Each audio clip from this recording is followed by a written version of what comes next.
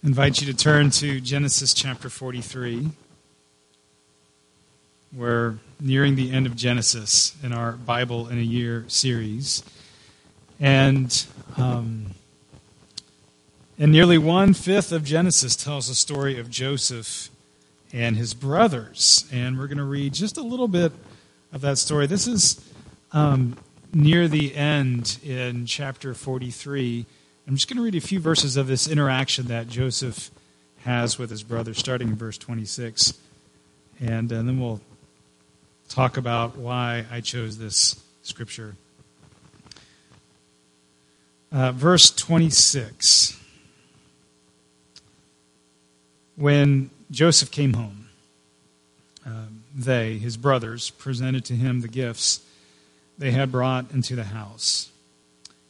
And they bowed down before him to the ground, and he asked them how they were. And then he added, "How is your aged father that you told me about? Is he still living?" They replied, "Your servant, our father, is still alive and well."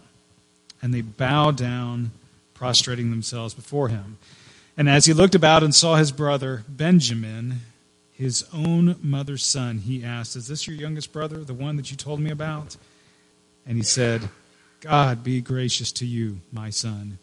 Deeply moved at the sight of his brother, Joseph hurried out and looked for a place to weep. He went into his private room and wept there. One of the things that we're doing with this Bible in a Year storyline is we're talking about why these different stories are so important to the Bible storyline. Why are they there in the first place? And why is the story of Joseph and his brothers in the Bible? One answer, and it's an incomplete answer, is, well, it tells about how the Hebrew people finally wound up in Egypt, because we know that in Exodus, the next book of the Bible, tells about God's rescue of the Hebrew people out of slavery in Egypt. And we have to explain somehow how they get from the land of Canaan, the promised land, down to Egypt. And that could be one reason why this story is in our Bible. God wanted to help us connect the dots of the storyline, but that's just an incomplete answer. There's a much more important, I think, a more important reason why this story is in our Bible than just an explanation of how the Hebrew people get on down to Egypt. Think about what we see happening the last 40 or so, or 30 or so chapters, 40 or so chapters in Genesis.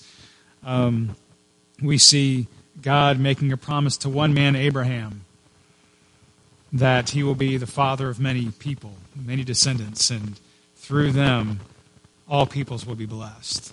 Abraham has a son, Isaac. Isaac has a couple of sons, Jacob and Esau. Jacob has 12 sons and a daughter. And they have children. They have children. And so by the end of Genesis, what we see happening is this isn't just an individual here or there that God is calling. This is a people. This is a group. And of course, that gets full-blown in Exodus over the next couple of hundred years as they become a nation. But right at the end of Genesis, we're seeing a group here. One of the things that makes people a group, psychologists, sociologists might refer to as group theory. Not group theory, group identity. Group identity can refer to values or behaviors that a group identifies with. So think of a group, it's not just individuals put together, but there's an ethos that gets developed within that group, this identity, this understanding of here's how we respond, here's how we act, here's how we engage with others as a group. And I was just thinking about this, different groups that I am a part of, maybe that you're a part of as well, and the different group identities that make up these groups. And I thought of a couple, like one being the group of Texans. What is the group identity of being a Texan? Well, Texans thought of this. How would you describe just the ethos of being a Texan? Texans are proud of their state heritage, proud of our independent spirit, strive to live out the state motto of friendship, and love Whataburger. But, I mean, we all know you live in Texas, and there's an ethos that comes with it. Or getting a little smaller, living in Houston. What's the group identity of a Houstonian? You know, living through all of the hurricanes. My family wasn't here for Harvey, but I've been a part of hurricanes here in Houston. And there's an ethos that develops a group identity. Houstonians help one another out, no matter what. That's what we do as a Houstonian. There's this group identity. When I was in college, I was a part of a Christian group called United Campus Ministry. We had a group identity, a smaller campus ministry than some of the bigger ones, like InterVarsity or Campus Crusade or Baptist Student Union or Ministry, whatever they call themselves nowadays. United Campus Ministry, we were UCMers. Our group identity was this: the quality of how you treat others indicates the quality of your Christian faith. We believed that the individual relationships within UCM was of utmost importance. I want you to think about groups that you're a part of. I have some kind of big groups. Texans, that's a pretty big group. What are some of the groups that you're a part of, and what's the group identity that you would identify with those groups? It could be a professional group, could be your work group. Maybe your company has core values that they post that they want employees to live into. Could be a group at high school. Sometimes group identity isn't terribly godly. When I was in high school band at Clear Lake High School, made some great friends, and I look back on some of the group identity of that group, and we did some things that I wouldn't be asking my kids to do, but it was a part of just kind of the ethos of being a high school band member. I want you to think about these different groups that you're a part of, and what is the group identity with those different groups. So that's one thing for you to think about. And now I want you to think about being a Christian, and what is the group identity of a church, of the body of Christ. I think the reason that this story, Joseph and his brothers, is in the Bible is because it presents something extremely fundamental to the group identity of what it means to be the people of God. And for us today, we would identify that as the church, the Christians, Christianity, the people of God.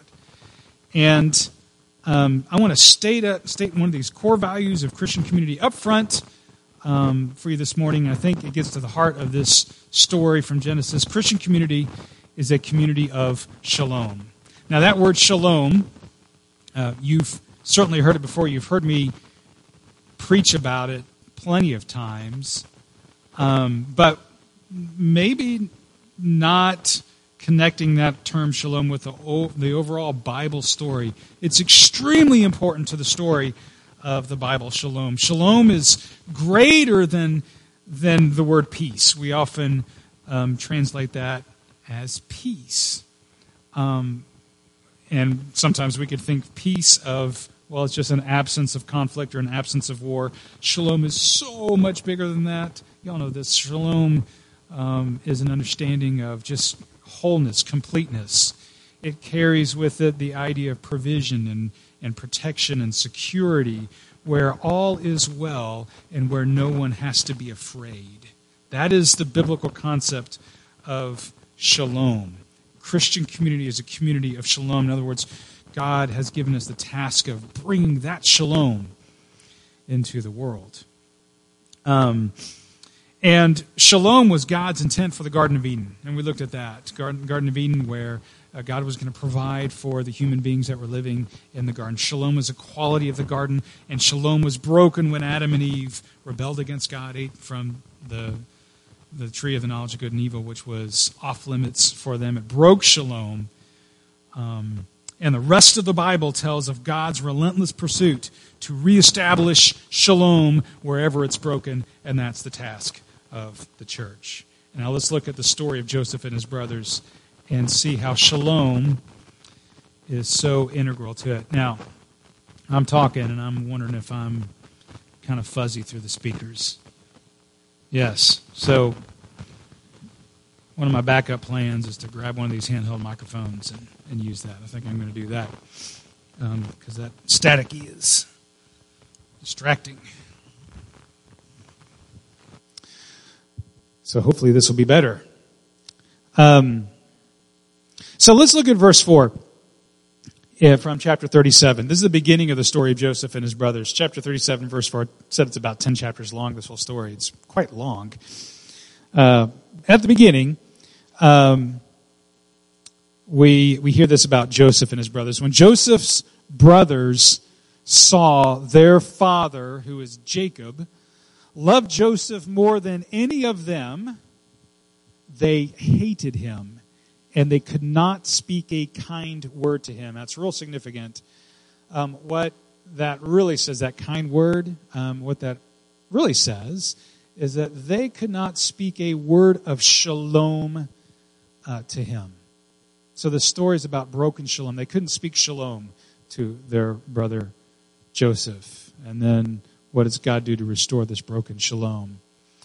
So one day, Joseph's brothers were far away from home, taking care of their flocks. Jacob sends Joseph to go check on his brothers. Verse 14 says that Jacob says, "Go and see if all is well with your brothers and with the flocks, and bring word back to me." And he actually says, "Go and see if there is shalom with your brothers." It's actual language there. So let me suggest something. This is a presentation of how human relationships should be. We should love another deeply and be concerned with whether or not each of us has shalom. Are we experiencing shalom? And as Joseph traveled out to his brothers, what should have happened is that when they saw their younger brother coming to them, they were concerned that he was experiencing shalom as well. They should have lit up when they saw him. Here's our little brother. Maybe some good-natured kidding with their little brother. That would have been fine. But here's our little brother. There should be genuine joy in their faces when they see their little brother coming to check on them, because that's an attribute of shalom. I recently read a book written by a pastor and a friend of his who is a neuroscientist on what gives people joy. Think about the importance of joy to your understanding of peace and fulfillment in life. One of the ways God has wired our brains is we feel joy, we experience joy when we see the faces of others light up when we are present. Like when I come and you're standing out in the hallway and you're like, "Hey, Greg," and you light up, that gives me joy. If you're old enough to remember the TV show Cheers, whenever Norm would walk in the bar, everyone shouted out, "Norm!" It lit up. That's how God has wired our brains to feel joy, experience joy. When we see in the face of another, this kind of lighting up when they see that we're around. And that, what does that do? It helps us to feel like I'm a part of you. I'm a part of your group. Back to group identity. Group identity of Christians is that we help establish shalom by being people of joy. So you can fill this in your note sheet. We share shalom when we react with joy towards one another. We're going to go through a couple other ways that we promote shalom within the Christian community. So Christians, when you see one another, there should be a joyful greeting. It shouldn't be like the Marlboro man saying, "What's up?" A joyful greeting. The Apostle Paul, thought about this.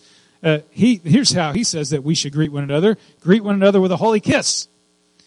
And in Western Christianity, we've kind of dropped that over the last several centuries. The point is, we should be warm. We should be joyful towards one another. How do Joseph's brothers react when they see Joseph, their younger brother, coming to greet them? Verse 18. But when they saw him in the distance, and before he reached them, what did they do? Well, they plotted how to kill him. This is a story of broken shalom, isn't it? They see Joseph coming, and they're like, let's kill him. So the story is so much more than just who Daddy gave the colorful coat to. It's about broken shalom and what God is doing to restore it. And then a remarkable thing happens. They don't kill him because the one brother who has the most to lose because of Jacob, his father's favoritism towards Joseph, that's the oldest brother, Reuben.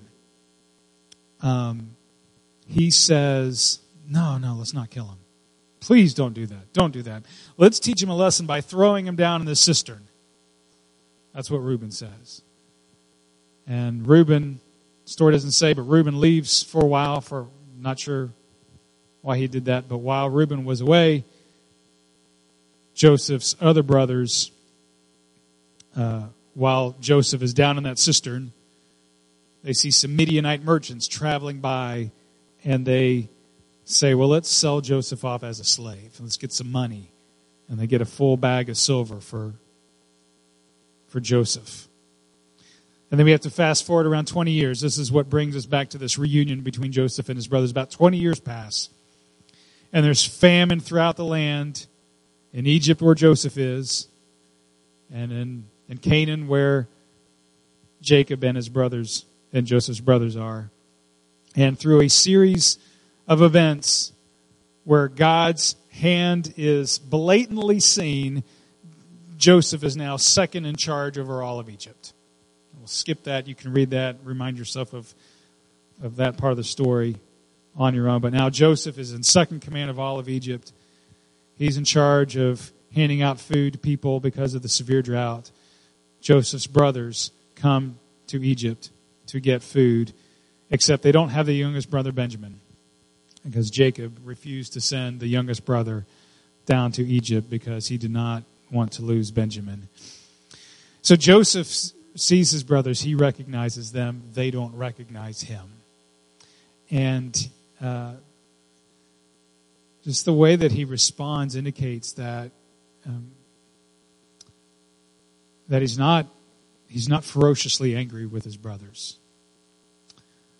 But he does want to test them to see if they have changed.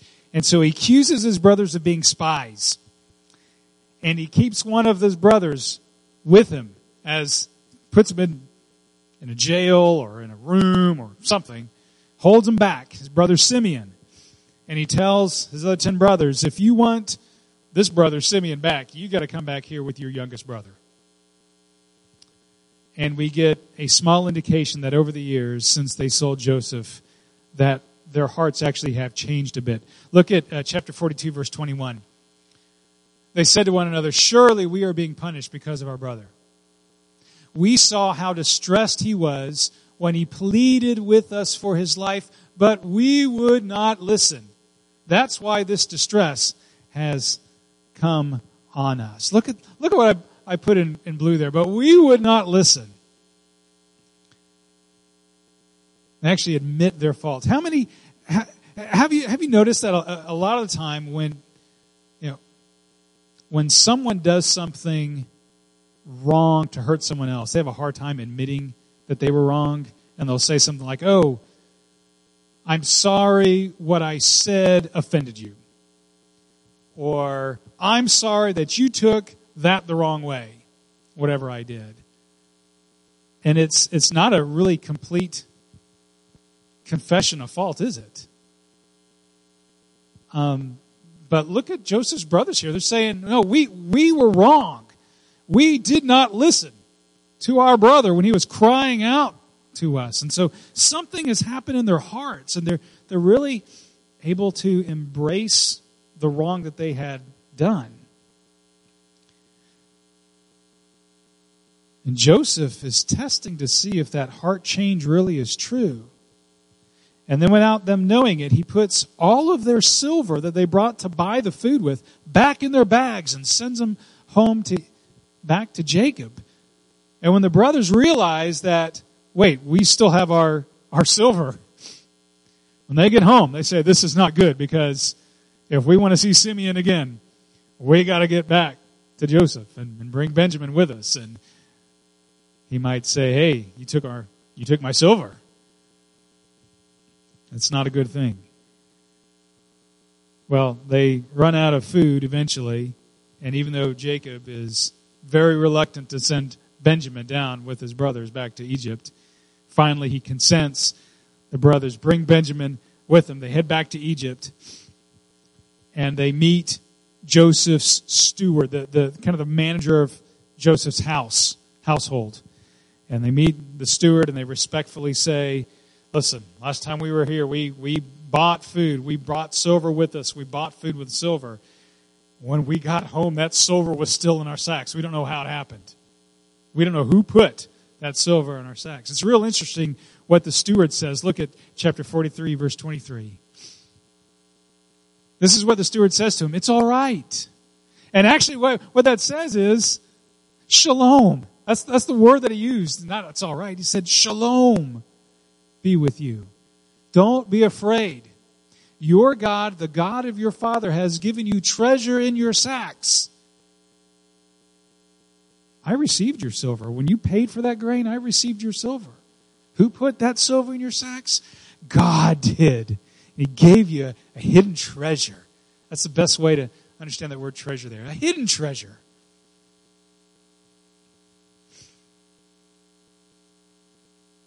When God brings shalom, real peace, real security, real provision, it's like a hidden treasure. Sometimes it might not seem all that flashy at first. But then when you live in that kind of security and you realize, whoa, I don't have to be afraid. I don't have to be afraid because I have shalom. Boy, that's a hidden treasure. That's a hidden treasure. And Joseph comes out and he greets his brothers. This is picking up where we read the very beginning, verse 26, when Joseph came home, they presented to him the gifts they had brought into the house, and they bowed down before him to the ground. I'll pause right there. When Joseph was that teenager, the beginning of this Joseph saga with his brothers, he had a dream of his brothers bowing down to him. And at that time, he flaunted that dream. He bragged about that dream to his brothers, hinting that he would be superior over them, that they would be subservient to him. And now Joseph is second in charge of all of Egypt, and here they are bowing down before him. And Joseph could take this as an opportunity to start rubbing some of that in him. They're bowing down finally in front of their brother. He could flaunt his power. But remember what the story is about. The story is about restoring shalom where it is broken. It's a story of how human relationships should work. And instead of lording it over his brothers, this is what Joseph does. Verse 27, he asked them how they were. And he said, how is your aged father that you told me about? Is he still living? They replied, your servant, our father, is still alive and well. Literally, this is what it says. He inquired of their shalom. He asked them, do you have shalom? And that old father of yours that you told me about, does he have shalom? And his brothers answered, yes, he has shalom. Our father has shalom. See, this whole story of Joseph and his brothers occupy 10 chapters, a fifth of all of Genesis. And it's more than just this bridge story to get the Hebrew people to Egypt. It's a picture of putting things right. See, so far in Genesis, scholars have noticed this, that up until this point in Genesis, there hasn't been real reconciliation between broken relationships. I mean, people have kind of got on with things, but no real reconciliation. There's not a real moment between Adam and Eve when they own up on how they failed one another in eating that fruit from the tree of the knowledge of good and evil. Cain never works through his animosity towards his brother Abel and winds up murdering him. Jacob and Esau, we looked at that story last week. Jacob and Esau, they had this moment where Esau didn't kill his brother Jacob, but there never was a moment when Jacob said, "Oh, Esau, I'm so sorry that I stole your birthright from you." Esau never went to his brother Jacob and said, I am sorry that I held on to anger for so long and wanted to kill you. There's never this moment of reconciliation until you get to Joseph and his brothers. When we get a hint of, and we're going to get to it at the end, of Joseph expressing joy in his brothers. We never have this reconciliation moment when we finally see wrongs being made right. And when we see it in this story, it's like a hidden treasure. You can have this wealth when you reconcile that you didn't really know about. So another way that we can work for shalom as a community of faith, we share shalom when we reconcile with one another. When we do the things to really restore the relationship, instead of just kind of ignoring things or pretending like things didn't happen, really owning up to our faults and reconciling with one another. There's one more test from Joseph. They all sit down to have dinner, Joseph and his brothers, and Joseph has one more test. He makes sure that Benjamin, the youngest brother, is served 5 times the amount of food that his other brothers are receiving. He is watching his brothers to see their response to Benjamin receiving special treatment, just like Benjamin receives from his father Jacob, just like Joseph received from his father Jacob. Special treatment. How is his brothers going to respond to that?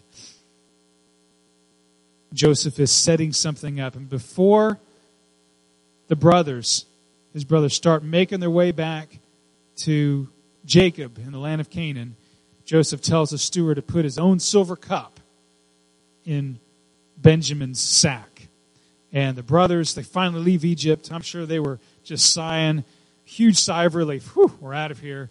We got all the brothers are with us now. We got bags full of grain to take home. And then Joseph has a steward race after his brothers looking for that silver cup that Joseph had put in Benjamin's bag. And the steward says, whoever stole it has got to come back with me to Egypt, to Joseph, and be a slave. And when the steward gets to Benjamin, he finds the silver cup in his sack. And now if this were the old version of the brothers, what would have happened? They would have been like, woohoo, high five, we got rid of Benjamin. Send him to Joseph. Let him be a slave. But that's not what happens. Here's what happens. Chapter 44, verse 13. At this, his brothers tore their clothes. Then they all loaded their donkeys and they returned to the city. They see Joseph when they're back in the city and they say, we will all be your slaves. And Joseph says, no, not at all.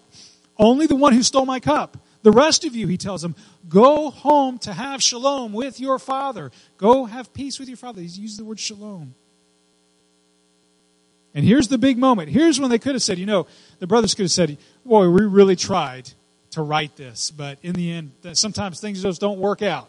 And they could have left Benjamin there with Joseph and gone back to Jacob. But remember, the story is about who God's people are. Group identity for God's people. And if they were to have left Benjamin there, that is not shalom. Returning home without Benjamin would not have been shalom. And then Judah does a remarkable thing. In the longest of all recorded speeches in Genesis, Judah, one of Joseph's older brothers, in Genesis 44, he pleads with Joseph. And he tells them of his father's love for Benjamin and how it would crush him if Benjamin would not return to his father. And this is what he says. Now then, please let your servant, let me, Judah's talking, remain here as my Lord's slave in place of the boy. And let the boy return with his brothers. How can I go back to my father if the boy is not with me? No, do not let me see the misery that would come on my father. And it's a beautiful moment. It's the first time that we see someone in the Bible offer personal sacrifice in place of someone else to redeem that person back. And it's this unmistakable example of the ultimate sacrifice that someone from Judah's family line would show. Jesus Christ exchanging himself on the cross so that we could go free. You know, one of the fundamental truths about Christianity is personal sacrifice brings life. Jesus says, very truly I tell you, unless a kernel of wheat falls to the ground and dies, it remains only a single seed. But if it dies, it produces many seeds. Personal sacrifice brings life. We can sacrifice because Jesus sacrificed for us. His sacrifice moves us to sacrifice. And when we do that as a people of God, there's a revolution that happens. We spur on change to our human experience. We bring shalom to others around us. So a third way that we can share shalom in the body of Christ, we share shalom through personal sacrifice.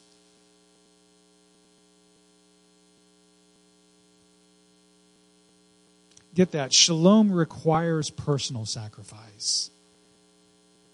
You know, we can ask one another, how you doing? Oh, I'm doing fine. Doing all right. Good. Doing good. All right, great. How are you? I'm doing good too. That's not shalom. To receive shalom, there is always some sacrifice needed. Maybe the sacrifice needed is just of time, listening to someone who is going through a hard time and praying and saying, I love you and I'm going to be here with you through this. Maybe that's the personal sacrifice that's needed. Sacrifice of time. Maybe the sacrifice is actually doing something tangibly to help someone who needs something and can't obtain it on his or her own. Maybe that's the personal sacrifice that's needed. Tangible help. But shalom comes through personal sacrifice. That feeling of, I don't have to be afraid. That feeling comes when I see someone being willing to personally sacrifice for me. And this display of love that from Judah just stirs Joseph. And now he sees the true change of heart in Judah and his brothers. And he clears everyone out of the room except for his brothers. And he reveals to them, I'm Joseph. I'm your brother. And he weeps so loudly that everyone in the house that was been removed from the room, they hear Joseph weeping. Even Pharaoh hears about it. Boy, he must have been really weeping loudly. And he tells his brothers, you do not have to be afraid, because this is a story of restored shalom between Joseph and his brothers. And we have this bookending verse for the story. Chapter 44, verses 14 and 15. Then he threw his arms around his brother Benjamin, and he wept. And Benjamin embraced him weeping. And he kissed all his brothers and wept over them. And afterwards, his brothers talked with him. At the beginning of the stories, they couldn't talk to him. At the beginning of the story, they did not have a word of shalom for his brother, Joseph.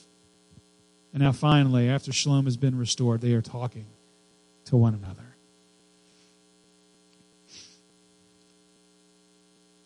A big reason why this story is in the Bible is so that we can know that it's part of our story. This is God's people in the Old Testament. We are God's people today.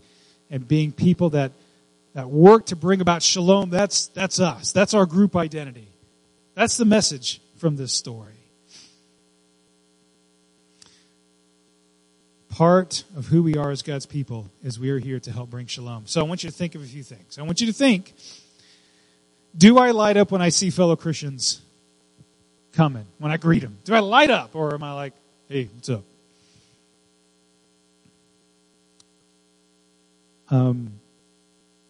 My mom used to have this word she used so often.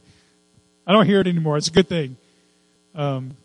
She would call someone a sourpuss if they were just kind of like pouty all the time, Do you light up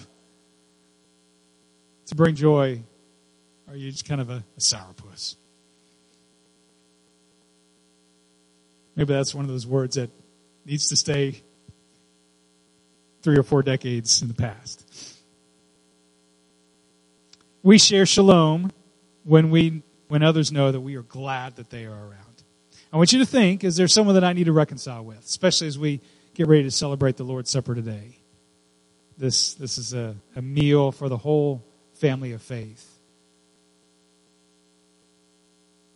And for us to eat and drink rightly, we need to reconcile with one another. There's someone that you need to reconcile with and restore shalom.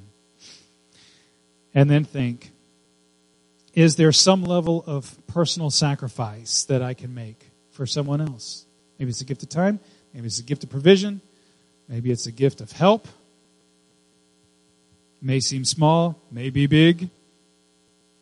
What can you do to sacrifice so that you can bring shalom to someone else? Let's pray.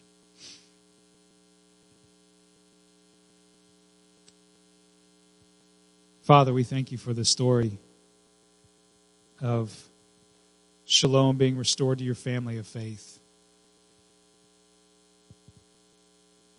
And Joseph finally having joy with his brothers. And we want to know that joy, Father. We know ultimately that joy comes when we realize that's how you receive us. You receive us with joy. That when we come to you in prayer, you light up. Your face lights up because of your love for us. Lord, help us to know, above all things, the joy that you have for your children.